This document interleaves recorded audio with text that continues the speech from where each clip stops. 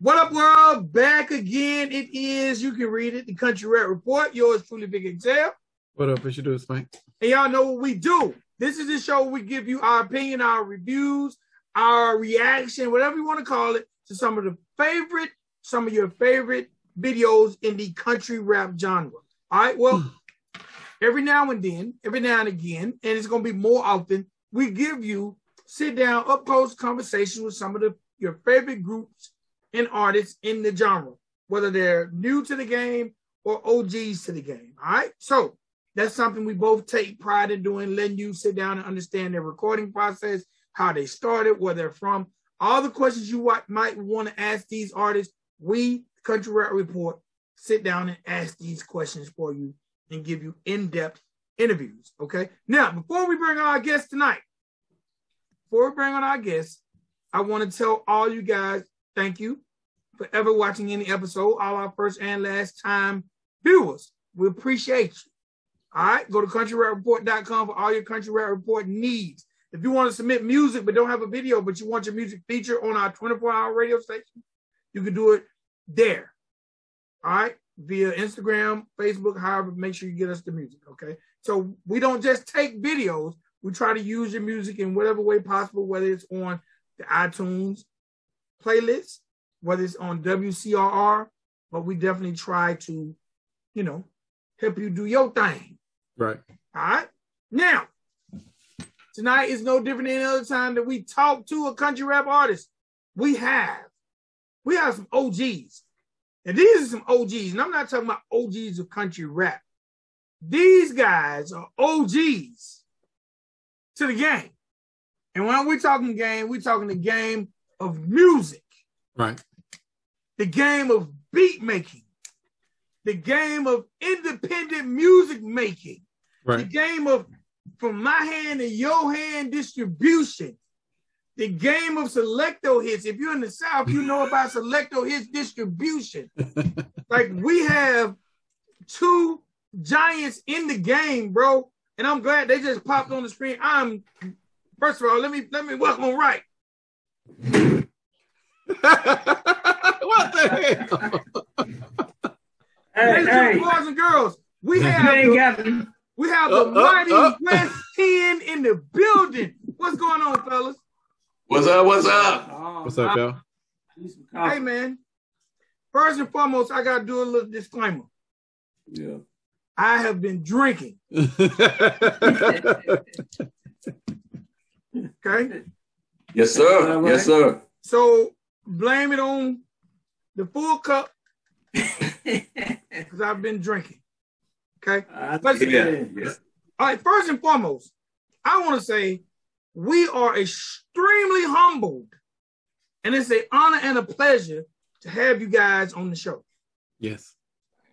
Man, we appreciate it. We are humble. Yes, sir. That folk want to even talk to us. So, hey.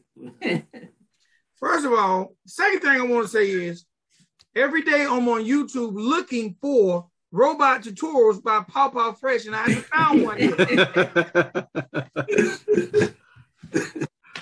Hey, I'm going to give him a throwback. I'm going to release it on VHS. Do it.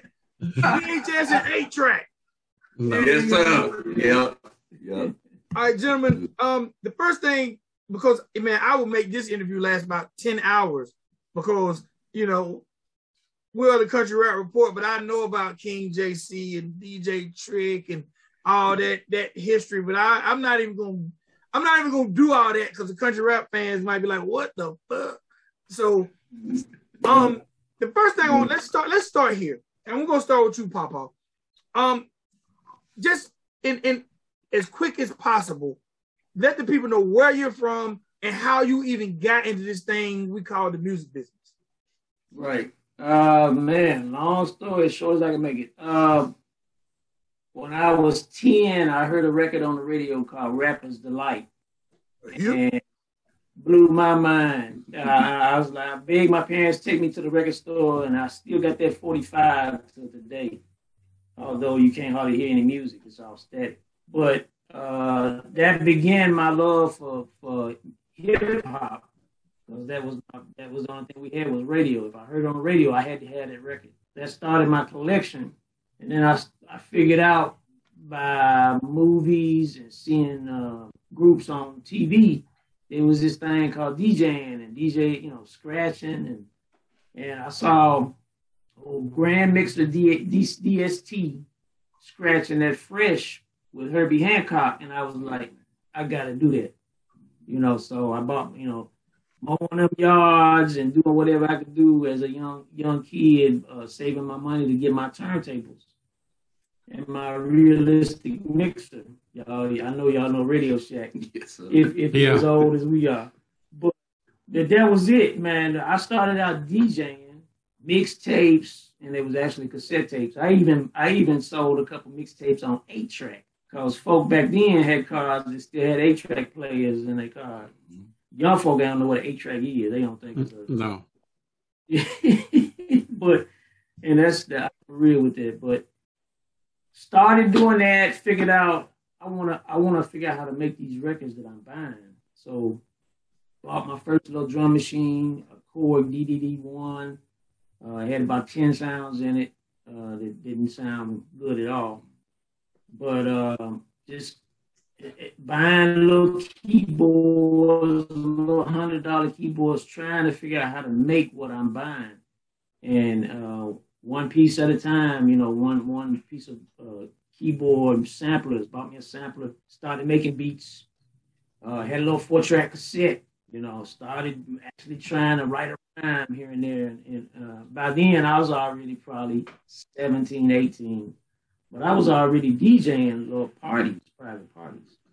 One thing led to another, and before I knew it, man, we was opening up for Queen Latifah, Naughty by Nature, Das EFX, Black Sheep, 2 Live Crew, and we ended up working with Brother Marquise years later with put a project out with him. But man, just kept networking and had people from Memphis, man, coming down to my studio because I was in the boonies. I was in a small town called Gaston.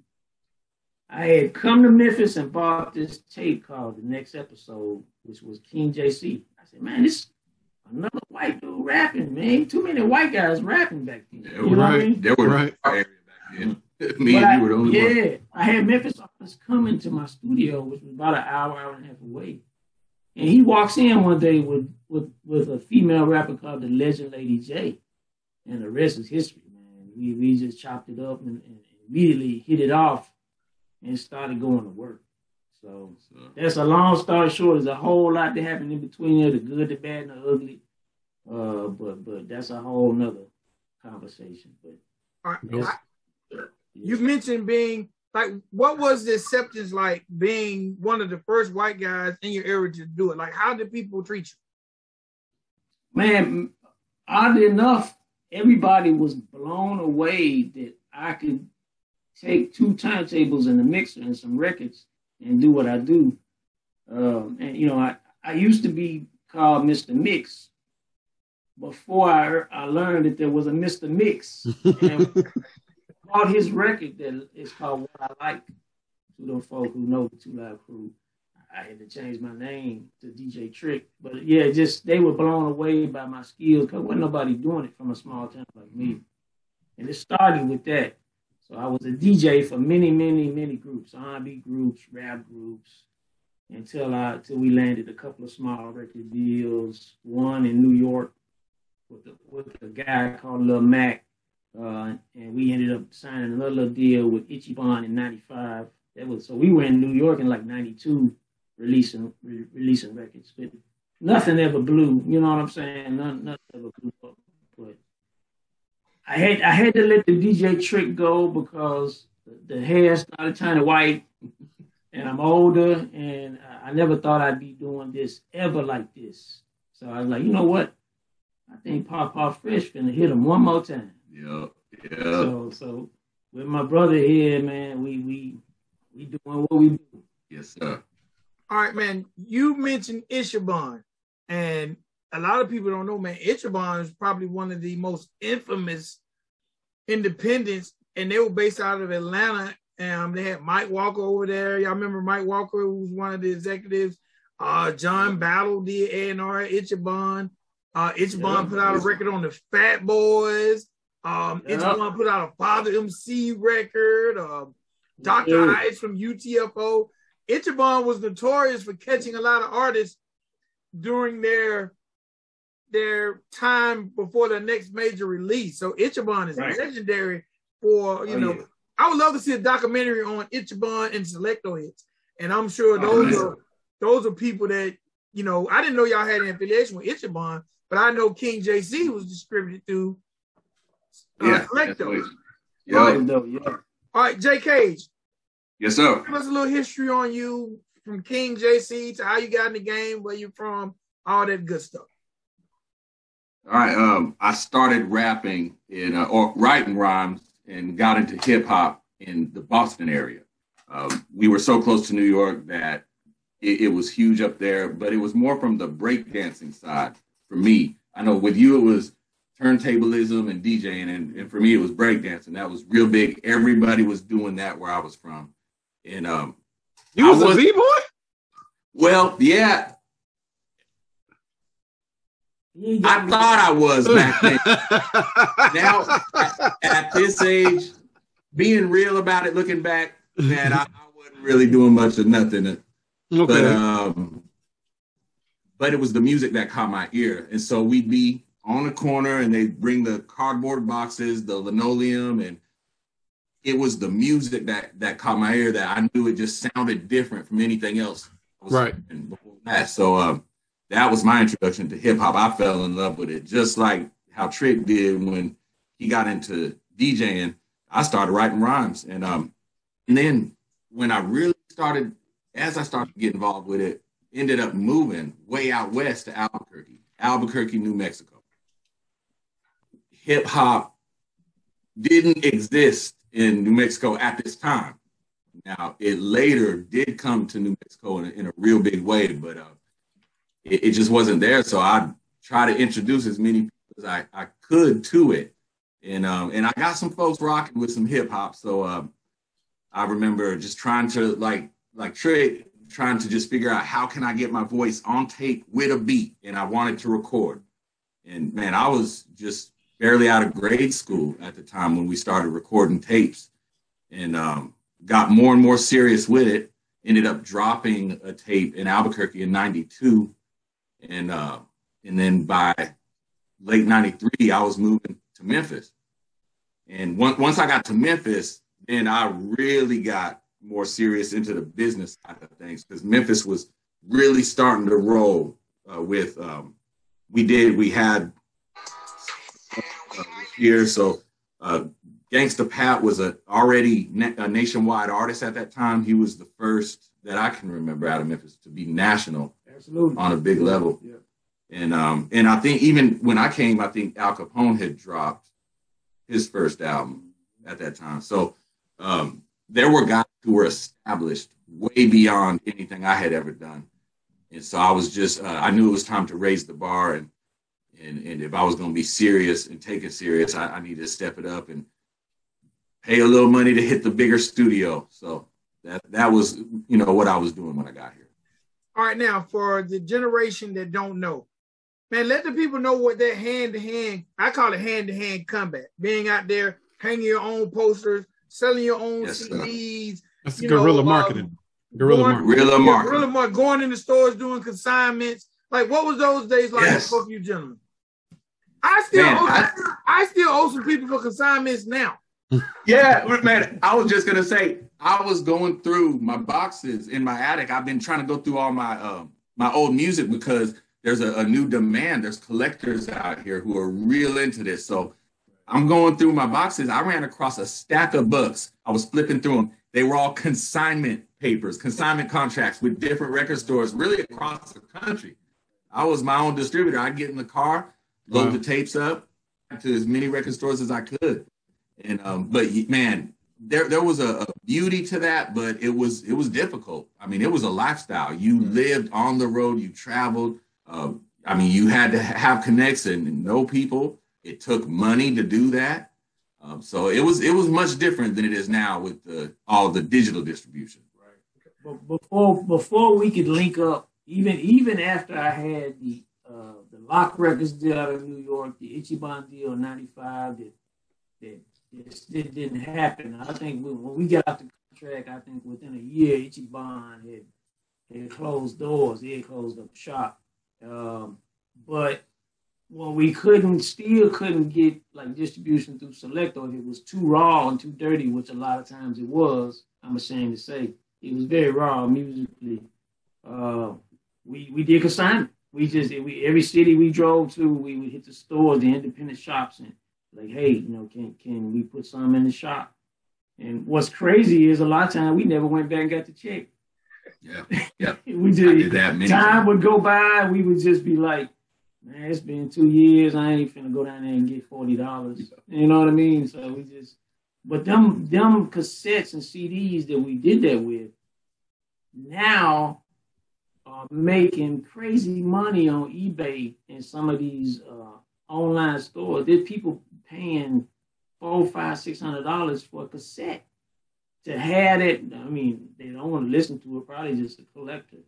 So it's kind of crazy that it's coming back to that. I seen my number 8, which was the first one I did with you. Yeah. I seen it for $750 on eBay recently, like within the past year. It's nuts. And what's a shame is I've taken boxes of cassettes and CDs that we had released. One of them with him, dumped them in the trash.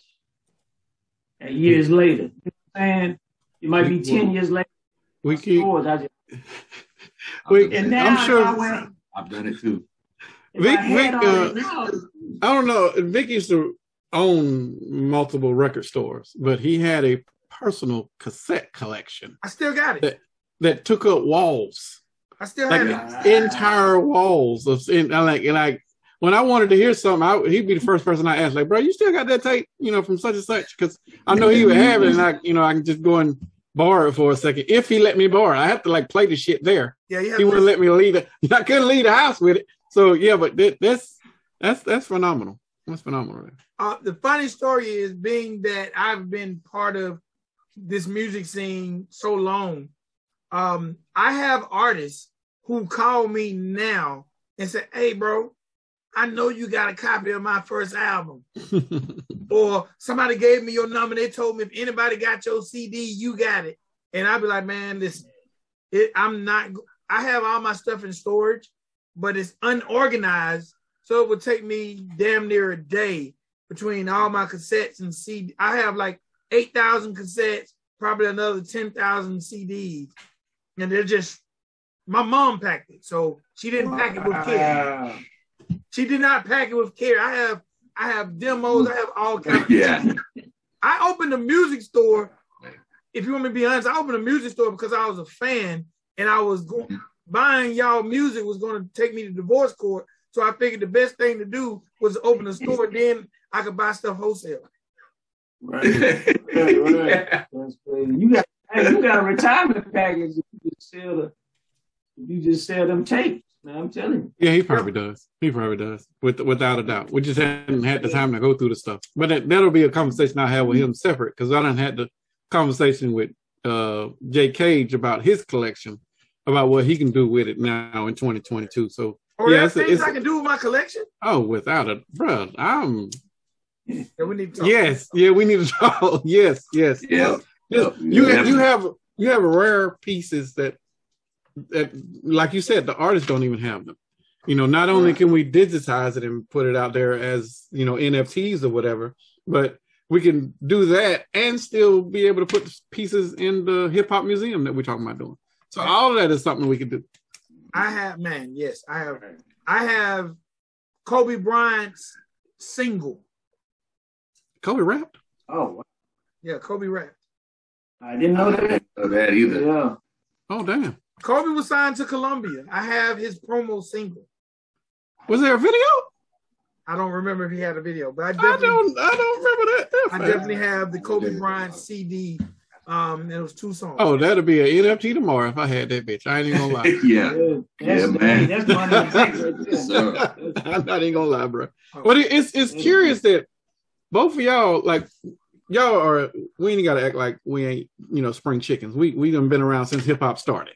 Hip hop has these core elements, and both of y'all got in through 2 different elements. You came in on the DJ side, and you came in on the B-boy side. Like, and now both of you are rapping and doing production. So you touched in the other two elements that are on the of core hip hop. Like, I think that story needs to be told. I know we can't go into all of it in this interview, but based on the history of that, like being a white DJ, in hip hop, and then being a B-boy that's turning into rap, and both of y'all in the South now. We ain't gonna act like this ain't nothing new. Like we in spaces that y'all ain't y'all ain't supposed to be doing this, because y'all are the minority wherever you're going to be doing it, especially in the South. So how was that? How was it being a DJ and playing hip hop, and how was it being a B-boy / turning into a rapper and doing that in Memphis? Like, that couldn't have been easy for y'all.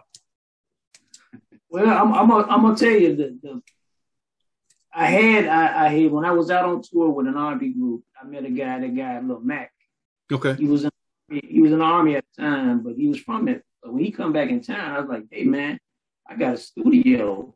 I said, come on down, let's see where we can make some music, because he rapped a little bit. So when I came to Memphis with him to perform and do some of these songs we were recording, man, the crowd just didn't do anything but show love, because it wasn't white rappers. Right. Now, this was like 92, 93. 92. What is that's after Beastie Boys and maybe early Third Base. You had Third Base and Beastie Boys. And that's it. So yeah, not a whole lot else that was out. Right. So when we would go to these Memphis clubs, man, it blew people away, man. So I didn't get nothing but love from dope. Memphis. And, part of the reason I'm down here, and then I met JC, and he actually was living in Memphis at the time. So to me, it was nothing but love. No iffiness or worry. I walk in a club, I might be the only one in there. Right. Right. I got in there. I never looked at situation. Even though I was from a small town, I never looked at people like, oh, I'm white, you black. I wish they would get away from that. Why, sadly, that's just how the world is. Agreed. Oh, look at me, white man. Look at me for what I am and what I can do. Right. So for me, it was all love, man. And from the production to all the people I got to work with, Al Capone, got to rock shows with Gangsta Pat a couple times, Ball and G before they really moved. They used to come to them little small towns outside of Memphis. Right. Rock shows in these little small towns. And a lot of times I would be the DJ for the shows. So for me, it was love. So what about you, Jay? You might have had a little different experience. It was, I will say, I ended up being shown major love. Right. But when I showed up to the show, my first show, I think this was my first show. It was probably one of my first shows, was in Tunica, Mississippi, when I came to Memphis. Oh, you went further south. Yeah. I just signed with a Memphis label called OB Records. And this was one of the early Memphis labels. He had a lot of artists. He had Lady J, which was Trick talked about earlier. But we rode down to Tunica. We had a show. And there were a lot of Memphis rappers lined up to perform. And I was just one of maybe 5 or 6 of them. We get down there and we get out the limos, go into the club. They see me. First thing everybody started doing. And I heard y'all talk about this on a recent episode. They was like, da, da, da, da, da, da, da.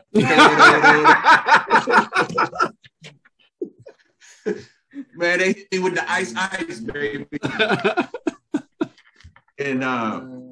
And so I got hit with that, but that all changed when I grabbed the mic, when that beat came on and I started flowing. So they went nuts. And that was the first time I really got to learn what the gangster walk was. And everybody started buck jumping and gangster walking in the club. It was crazy. So that was lovely. They showed love. Good. At what point did you because at one point in time King JC had the long hair. Yeah. At what point did you yank? Yep.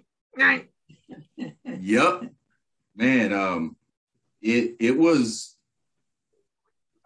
cut my hair off in 2007.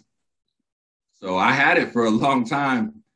Even, well, I cut it off once earlier on, and then I regrew it and then cut it again in 2007. But, man, now it won't grow. Yeah, that it's true. It decided to start growing on my chin instead. Once you get a certain age, you like me. Once you get a certain age, you cut it. It's like, oh, we forgot to tell you we ain't coming back. Right. Yeah, I'm not. I gotta have my hair short.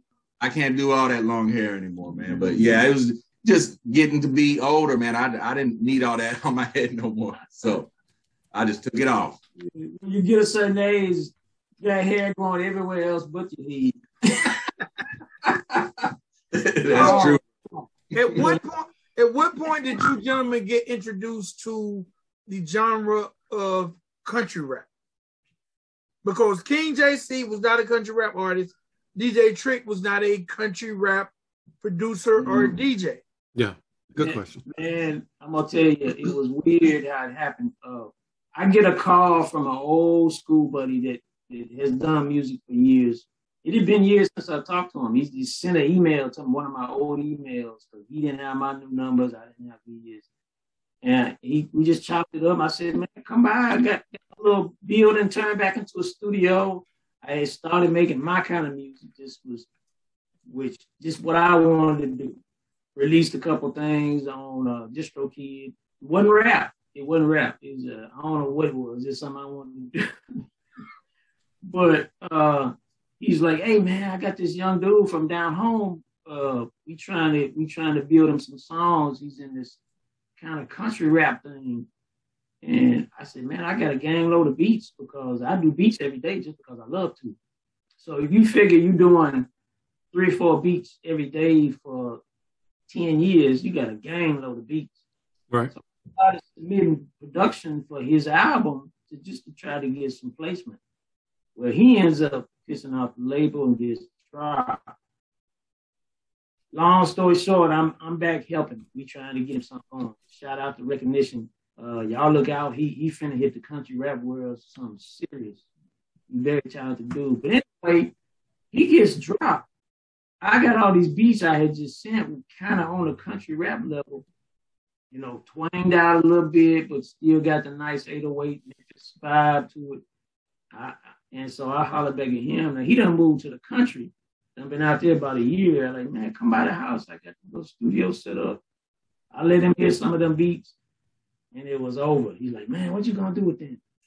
I'm like, man, come on, let's do something. Yeah, really. So I had moved out to the country, and I was living out there and experiencing a whole different lifestyle. It was just different, and I was loving every minute of it. And I had been retired from making music for years at this point. I think the last thing we did was in 2014. It was a Christian hip hop mixtape. And I also was at the same church as Lecrae. So I was around a bunch of Christian hip hop artists at that time. So, but that was short lived. I was done doing music for years and years. But got out to the country and having new experiences and just starting to feel creative again. I come over here, Trick showing me the tracks, the building, and we just talked about doing a song, jumping on a track. And so that was discussed. And I remember telling him, if we do this, man, I can't do the same music that I once did because I'm just a different person in a different place.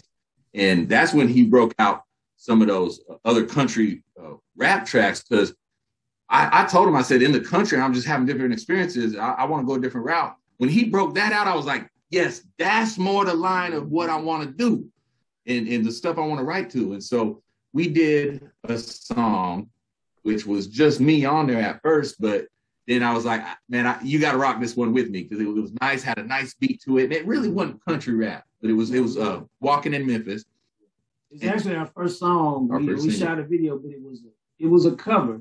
And I don't think y'all review covers, but man, it's a beautiful video. Yeah. And that jumped it off. I seen the video. I seen that. Yeah. I didn't want to rap. Even back in the day when I did with the Ichiban deal, that really wasn't what I want to do. Being the dude behind everybody. I'm on the turntable, y'all out there. I'll be the beat maker and the DJ. But he was like, man, you got to get on it. And I was like, okay, this one.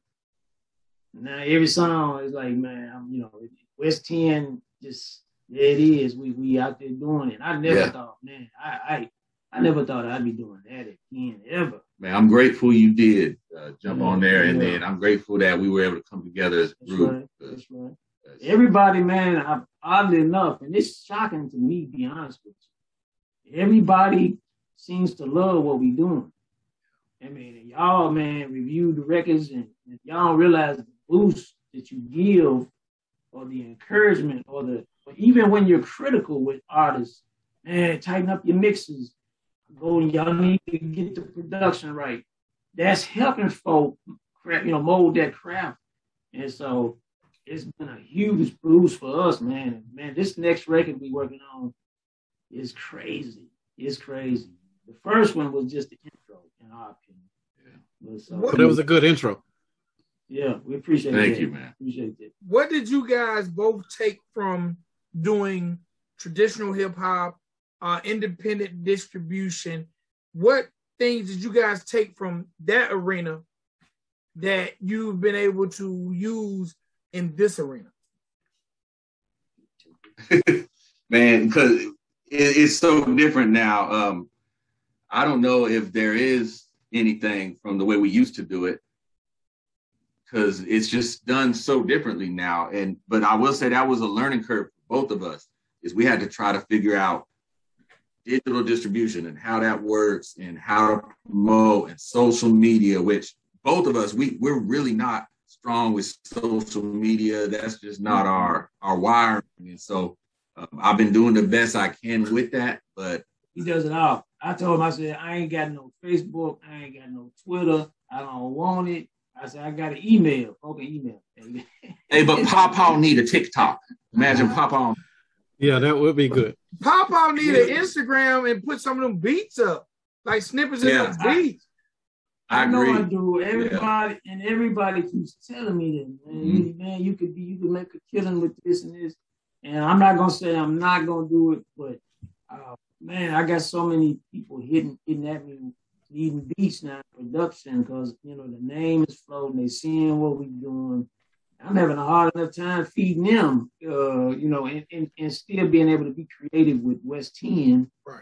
And come up with that next record or the next one to try to push us a little further. But we ain't scratched the surface, man. We look at some of the views some of these people get, man, and we happy to get 10,000. You know what I mean? We like, for us, it's like, wow, we got people play this thing 10,000 times. Right. So. But I know that ain't nothing. There's people getting million in a day. Oh yeah. So we just, man, blessed. God has blessed us, man, to even still be able to do what we love. And meet people. That's definitely a blessing, because all of us are old. So we need to count them blessings. You have said that twice. Let's just be real. I'm gonna call a spade, bro. Like and I'm talking to the other two MCs. Like, we got started around the same time. Like, we came in to rap at the birth of rap. Whoa. Like, we was around during the hippity hip hop days. Like, we grew up with it. And Vic just happened to be on the side of a music connoisseur, but he could also dance. So he was probably one of them B-boys too. So he was definitely in the hip hop elements. All of us grew up with it. So the negatives that we saw from the Ichibans and all the other labels that was out there done came and gone. But we also took from that the guerrilla marketing tactics. Like, that shit is applicable over here in country rap today. Like, you can do all of that over there that we used to do over here in country rap, because there isn't any radio. We have to do guerrilla marketing, on top of the social media stuff, but, and applying merch tactics and all that other stuff. The stuff that we saw growing up, it's just being recycled. We just got to learn the new methods, But so don't be put off by the digital stuff, or just because it's social media or whatever. Like, it might seem a little overwhelming, But I guarantee you, you start putting beats up on, just do one a week.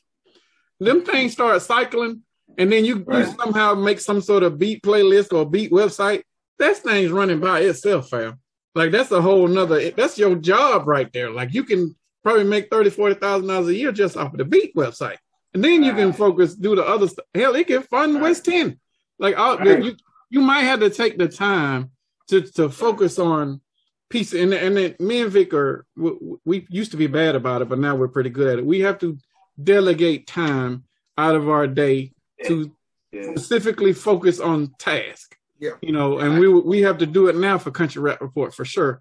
But you should probably take maybe an hour a day, start with that. And just put a beat online wherever, YouTube or Instagram or whatever. And then next week you do 2 hours, for that day. And then let it keep building to where you're taking, make 3 or 4 hours out of that day. And as it starts generating that revenue that you need, it will pay off. Because if you're charging, let's say you're charging $100, it only took you an hour to put it up. You just made $100 an hour. You just monetize that time for you. So you got to be able to do that. And then you just repeat that process. I'm going to take that advice. Everybody keep telling me that, man. Yeah. So I got many of them. So Bro, beats, everybody need beats. I mean, put it together. The wackest motherfucker out there need a beat, for real. And I'm not even gonna lie. Like if they need them the worst way. And they will pay the minimum, but once you start building upon your career and West 10 and the mixing and mastering job that you do, like that's an add-on service you get to add. But as the bigger you become, the more pricier that beat comes. I'm on DJ Cho's management group. Cho started out at $100 a beat. Now Cho's is $4,500 a beat. And this is within a decade. So it can all change for you. You just got to get that. You have to make that starting point and dedicate yourself to it. And it just starts with doing it. As long as you're not doing it, you're not going to do it. I'm gonna take that advice. I'm gonna be jumping it off, man. And real quick, I want to shout out some of my favorite beat makers. Man, Dub 3030 is a beast. Oh, without a doubt. 3030.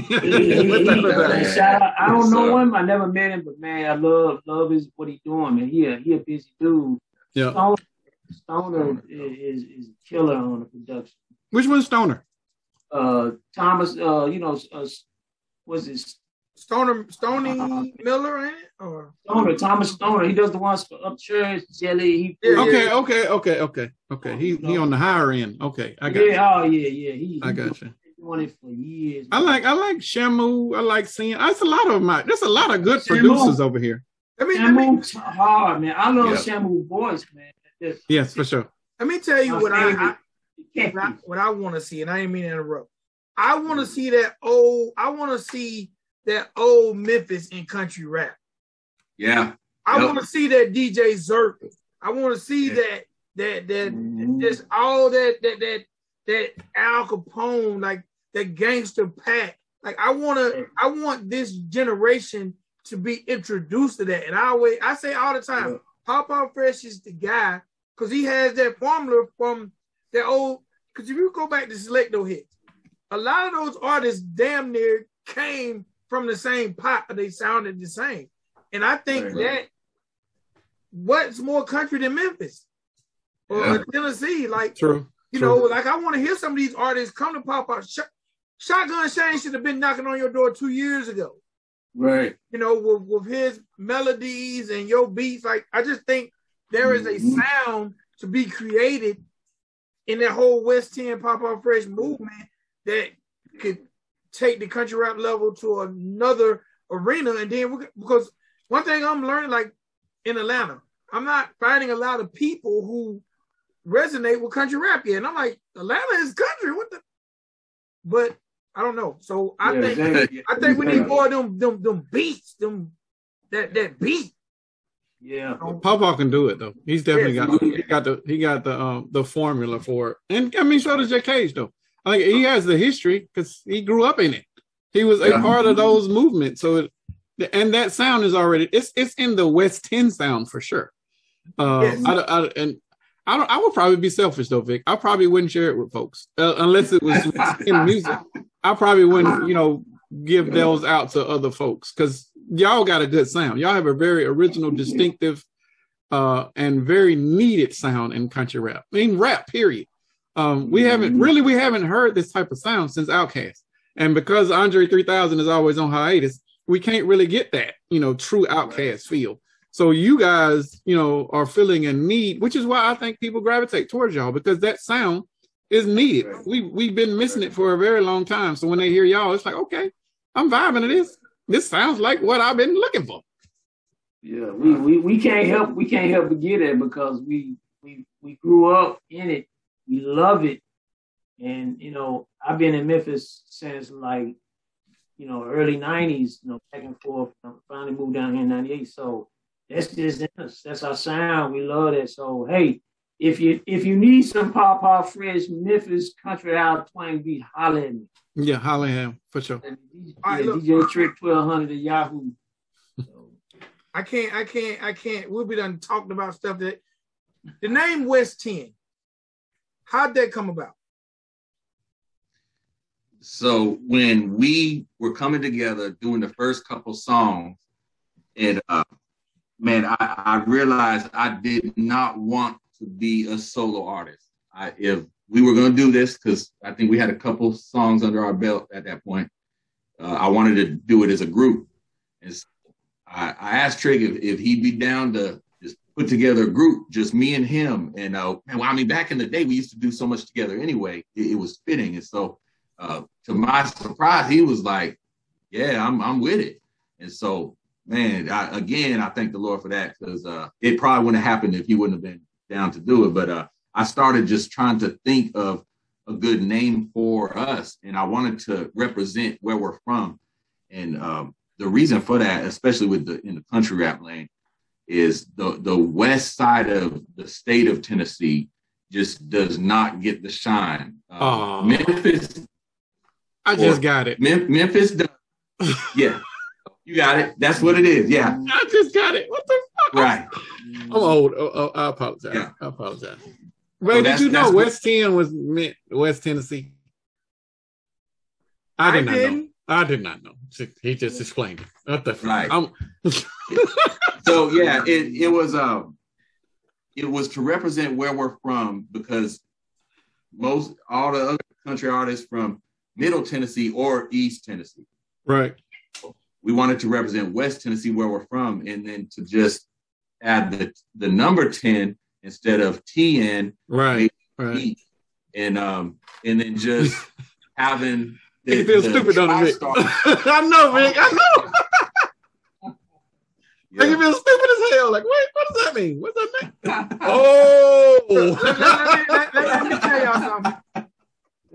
Because I was going to be looking for West 10 Highway when I came to this area.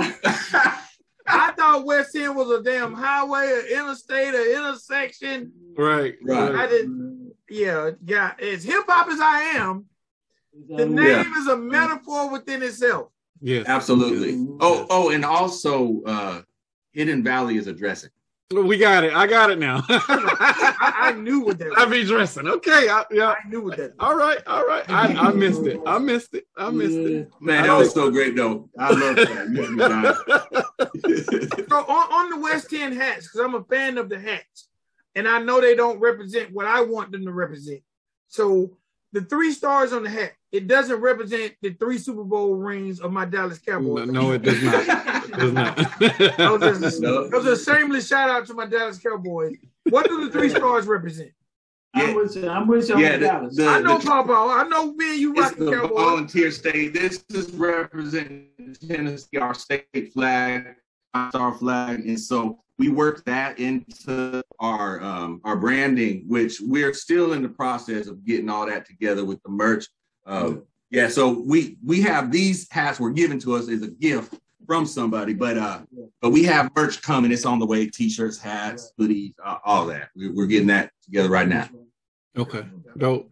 We're looking, man, to just build and grow this thing. That's really technically it don't exist. I mean, if you go to DistroKid or CD Baby or whoever, and you finna release a song, and you click the little link, and they ask you what is it? Is it rock? Is it country? The genre, yeah. We're working on that. I'm working on that though. I'm working on it. Yeah. Yeah, you are. You are working on that for sure. Working on that. It's gonna change, man. This thing is, I think, it's about to be. It's gonna blow to the point where the majors are gonna start grabbing artists because they see where it's going. It's about to get to that point. Agreed. I think when Jelly hit Opry stage, I know he's singing, but he's still rapping here and there on the side. But when he hit that Opry stage, I think that was the door. The door is cracked open now. Yeah, that was a big deal. And you see these country artists on CMT kind of sliding in some rappers here and there every once in a while. It's coming. It's coming. It's coming. Yep. So you just said something, and then I heard Spank slip something in. So I got to pull him to the front of the class because I think I heard him say something.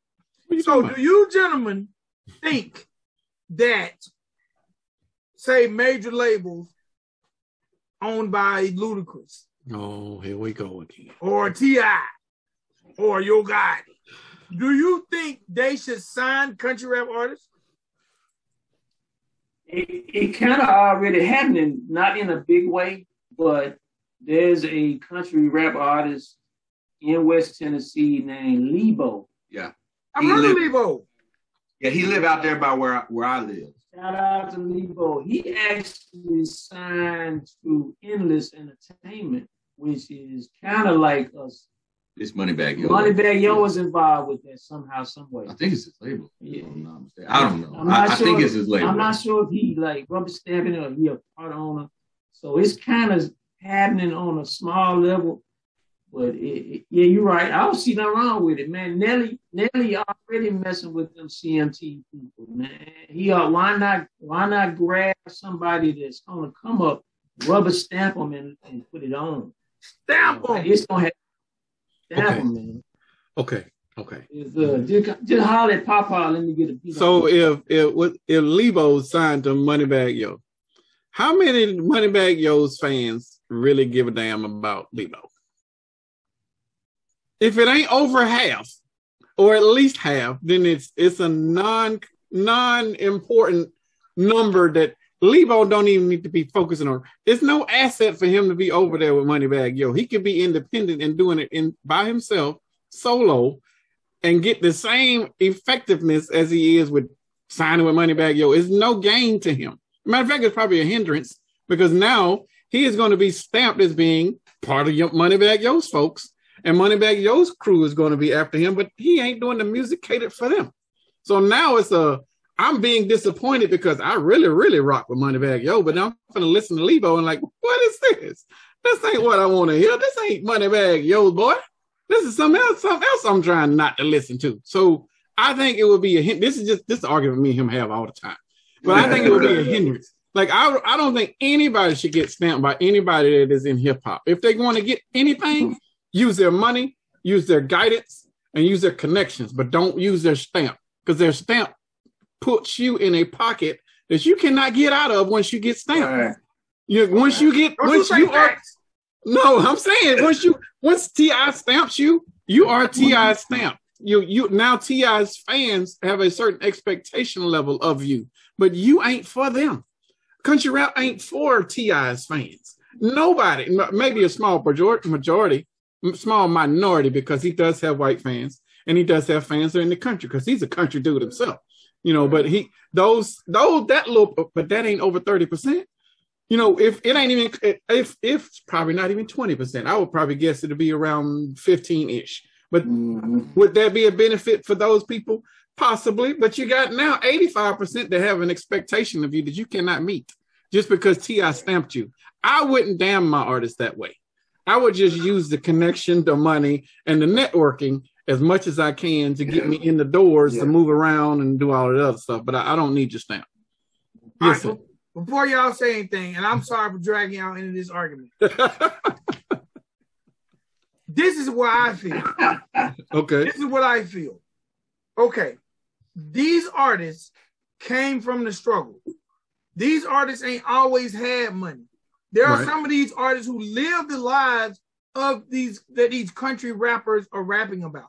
These artists are also viewed as astute businessmen and supposedly having good ears.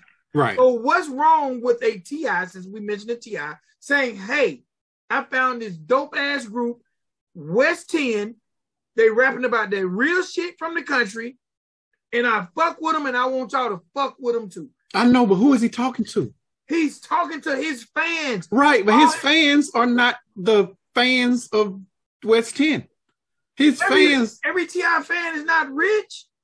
I'm not saying that. No, I'm not saying that. I'm saying fans of good music.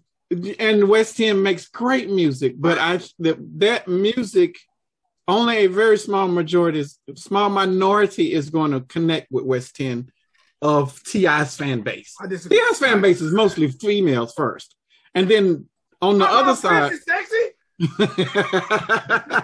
then on the other side, you got T.I.'s definitely lyrical now. They'll rock with y'all on the lyrics and the production. I just don't. I don't like the stamp. I'm okay with anything but the stamp. I don't want the stamp. That may be the wrong verbiage I use, but like if you look at the collab that just happened with Coke, I think it's a beautiful thing. But I see your point, Spank, what you're saying. Will Kevin Gates fans, are they gonna rock with Coke? Maybe on that song, or vice versa. You know what I'm saying? So, but yeah, or vice versa. Yeah. But it depends. I guess. Like I feel like we could jump on a record with anybody. Right? I agree. And we can rock with them, and them folk would be like, man, you see them old dudes up there rapping, man, them folk getting it. You know? Well, I think we use y'all because we're interviewing you. Initially, we had used Jesse B as an example. Yeah. Like using Jesse B is different than using y'all because y'all make good music. Not saying that she doesn't. Oh my God, that came out wrong. Y'all make the type of music that hip hop people will gravitate towards, and I'm talking about people that are probably 25 and older, like people that have experienced years and years of hip hop that can appreciate good music. JCB is new to country rap. She knew to rap, period. You know, I don't think her getting a stamp, if she get a stamp from any male that is in hip hop, it would hinder her. If she get a stamp from any female, now that's a different story. If Nicki Minaj is like, oh, y'all fuck with her, then they're gonna fuck with her just because she's a female. You know, the girls just rally around each other. But I don't know. This is probably an argument we're never gonna stop having. It won't Go ahead, Papa. Oh, now speaking of Jesse B, when you bring up, man, we're huge fans of Jesse B, and I didn't want to leak it too soon. But man, she already has. Man, I think we got a song with Jesse B that's so hard. It's gonna be our first single for the new record. Man, amazing. She just said she was doing some things with y'all. And she kept hinting to us when we talked to her that y'all gonna be surprised. Yeah. And I think, but we don't tell nobody. I'm just gonna do it short tomorrow. I'm just gonna do the YouTube short tomorrow. It's coming. It's we're putting the final touches on it. But man, super talented man. She. I ain't never met a female that can make her own beats. I know. Rap and I know. And killing it. And she making the beats on Splice too, Papa. Like she ain't Splice, yeah. She ain't got a Fruity Loop, so I had a Dr. Rhythm and you had a chord. Like she ain't got the right equipment. She just what she's got, she's damn near killing everybody with it. You know, it's not even fair. Like, I'm gonna tell you, she's gonna be huge. Jessie B gonna be huge. I agree. I'm so glad my wife discovered her because that was a blessing for us. Yeah, for sure. Yeah.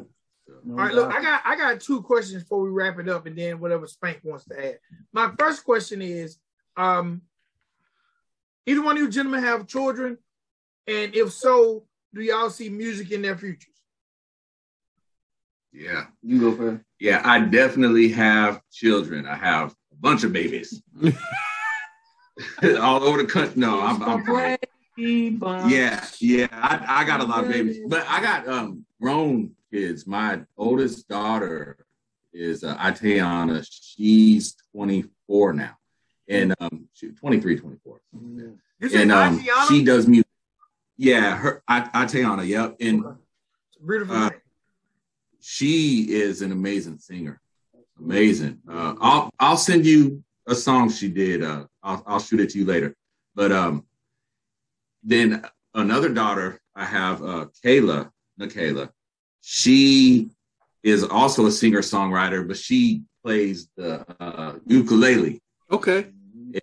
So it's a different sound. It's real, kind of sound like that music you hear in independent films. Right. Kind of singer-songwriter stuff. She real big into that.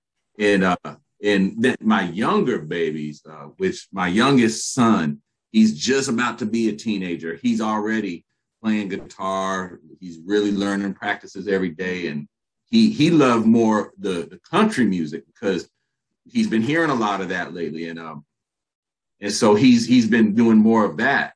I'd love to see him rap. I'd love to see that because I know he can spit all our lyrics in a Simple Man's verse on Lay It Down. He'll rap the whole thing perfectly, and it's amazing to watch him do that. So I'd love to see him do that. And then another daughter of mine also is getting into singing. She's starting to, she wants to be like her big sister. So did you encourage them to get into music? I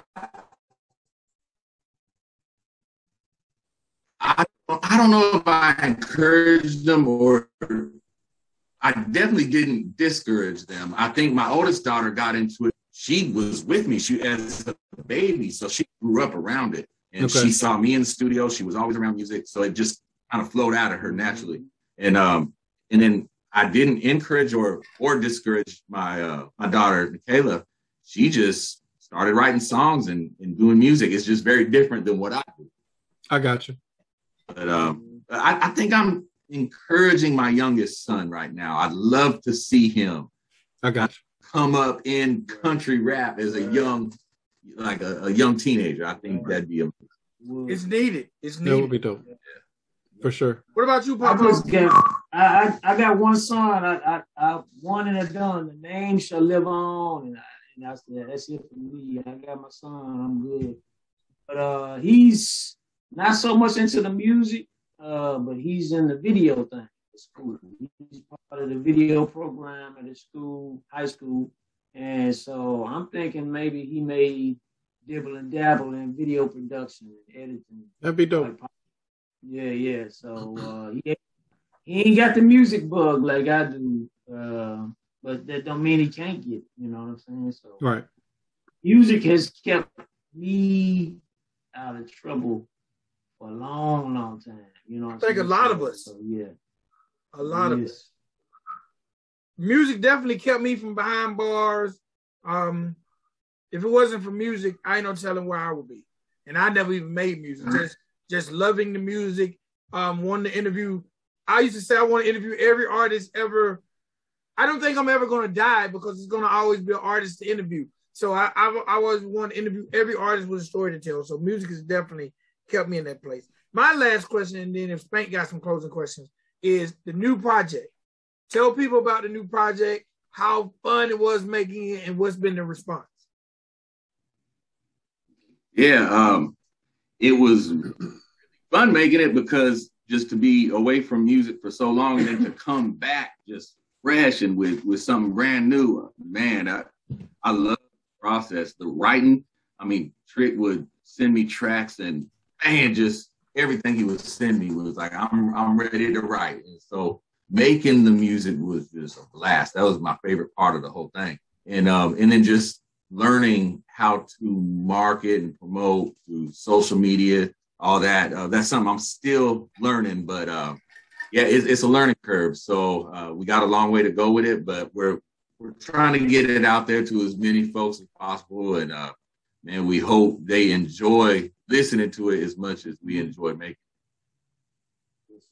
it. Looking forward to, man, working with more and more of these artists and collabing and getting folks Simple Man showed us love, and we didn't even know the guy. We just on the chat on one of y'all shows. Y'all was doing one of his videos at the same time y'all did our Tennessee Good Time. Oh damn, y'all met in the chat? Yep. Yeah, in the chat. I was wow. So y'all made that happen. Yes. Country Rap Report made that happen. Hell yeah, I feel good. Yeah. So what y'all do, man, is, I'm telling you, I hope y'all can keep it up. I hope it can grow to the point where y'all will be on the Sirius XM, whatever platform y'all looking to get on. It's much needed, man. Much needed, because, I mean, I would think about if we did this music and it wasn't no Country Rap Report, it wouldn't be the same. Because all these contacts we've been making, I wouldn't have been able to make. You know, I'm getting production on Breadwin, Simple Man's new project. I'm submitting beats to Hard Target. I'm submitting, Nice. I'm supposed to be doing Simple Man's new solo EP coming up later on this whole project. So I'm blessed to just be able to somebody holler and say, hey man, can you do this for me? So hey, we looking to grow and build this genre, and hopefully this NFT. We gonna connect on that, bro. Hopefully that thing is gonna allow us to grow and build. Yeah, and I'll even say when it comes to Country Rap Report, if it wasn't for y'all, I wouldn't know 90% of the artists in country rap that I know of. I know from y'all. Y'all introduce them, and then I go check them out, and then I either become a fan or I don't listen to them anymore. But that's because of y'all. So man, I'm greatly appreciative of what y'all do. No, we appreciate that. Man, I appreciate you guys, because you guys were the first artists to take interest in the station, like the WCRR. And I'm like, man, these guys are really on it, and I'm like, okay, So, and I always say, from my standpoint, knowing that people support, sometimes a simple thank you will make me do it tomorrow. A simple shout out or thank you. So knowing that people are meeting in the chat, linking up, making songs, becoming, cohorts, friends, whatever, that to me, lets me know over the money that what me and Spank are doing are definitely providing to people who need it. That makes me feel good, bro. Because that damn Simple Man song y'all had, that shit was banging. Like, look, we was there. Yeah, it was nice. Hey, he ain't going first next time. Hey, he came hard on that thing, man. I ain't rapping no more. I'm just a beat maker. Y'all held your own, though. Yeah, Simple Man, to me is probably the hardest country rap MC in the game. He killing everybody lyrically. You can give him any kind of beat and he gonna kill it.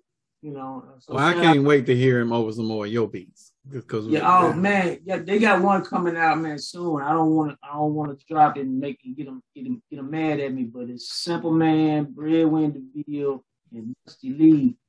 I'm on the talk box. Nice. Not the talk box. Yes, man. I did the beef on this record right here. I ain't gonna say what it is. I won't spoil it, but that record right there.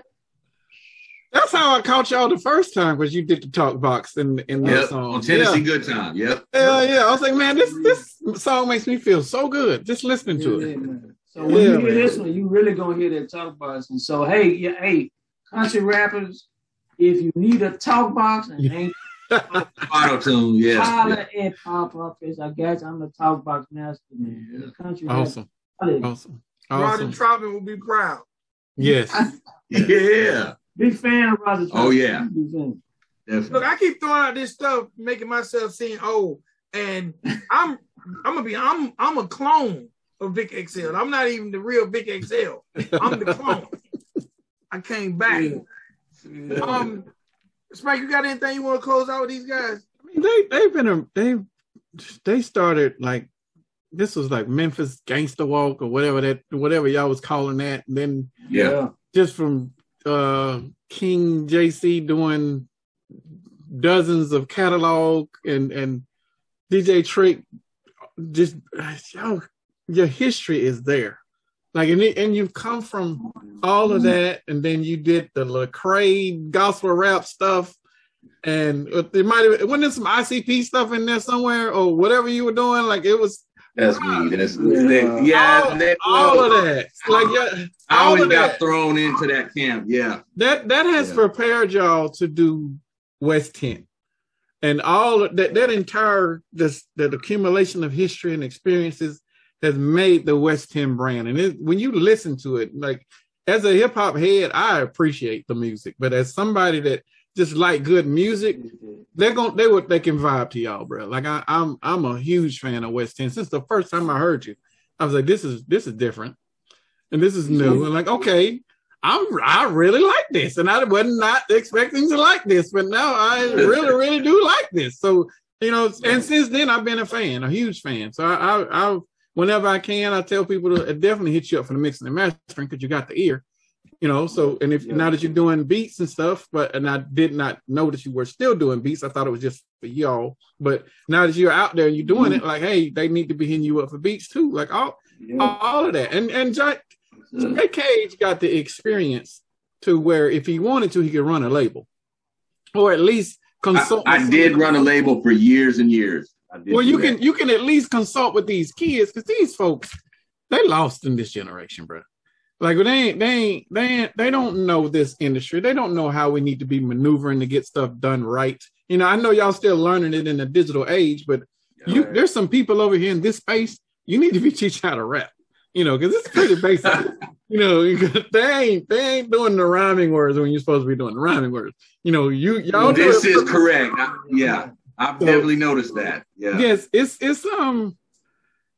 I think y'all have gone through the journey that you have, and me and Vic have too. I think we're in with the space that we're supposed to be, but I think you guys are where you're supposed to be as artists to help build this genre and add some credibility to it, based on y'all's experiences in the past and your direction that you're trying to go right now with good quality music and good quality sound.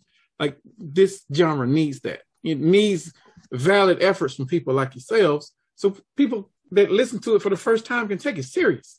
We don't want people to, that's a mockery. Or, that ain't real. That ain't real rap. No, check out this West 10.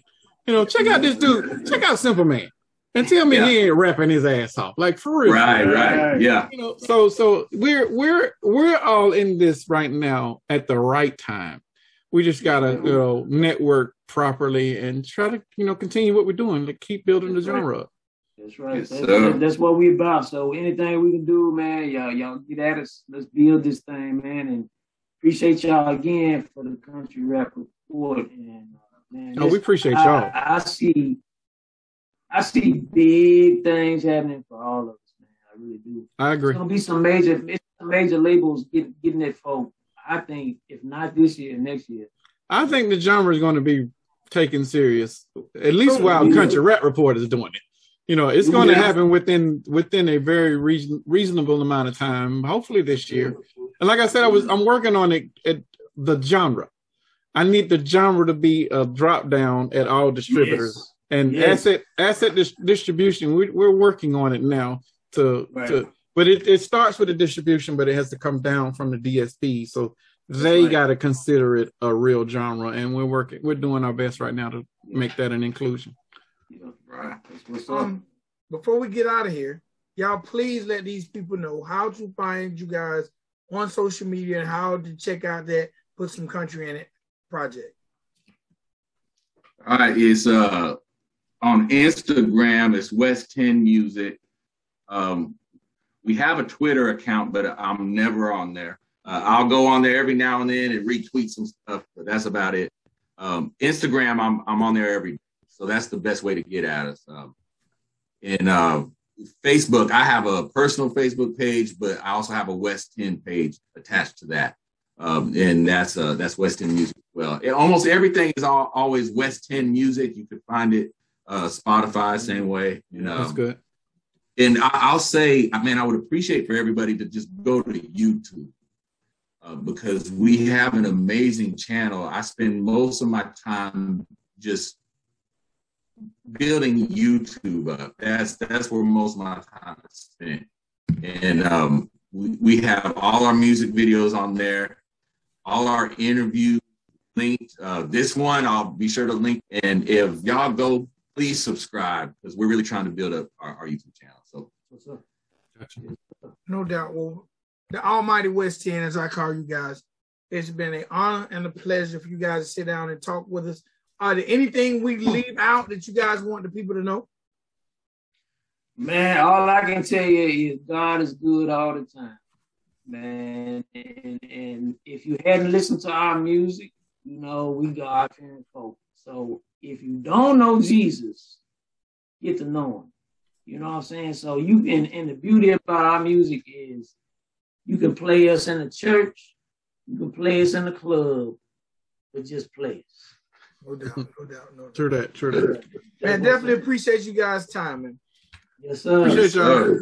Appreciate y'all. All right. Ladies and gentlemen, boys and girls, we on the Country Rap Report. That is the almighty. How many almighties can I give them? That was 3 right there. That's West 10, J Cage, Pawpaw Fresh, your boy Big XL. That's my guy. You finna sign out? I'm gonna sign out because they ain't okay. Oh, this your dude, Spank. Y'all hang up. Drop off. Hit that button, JK. All right. Hey, man. One time for West 10 for real, bro. Those like my favorite guys, and they're like my favorite guys in the game for real. I'm right there with you. Yeah, I want them to win, bro. Really bad. Really bad. Yes.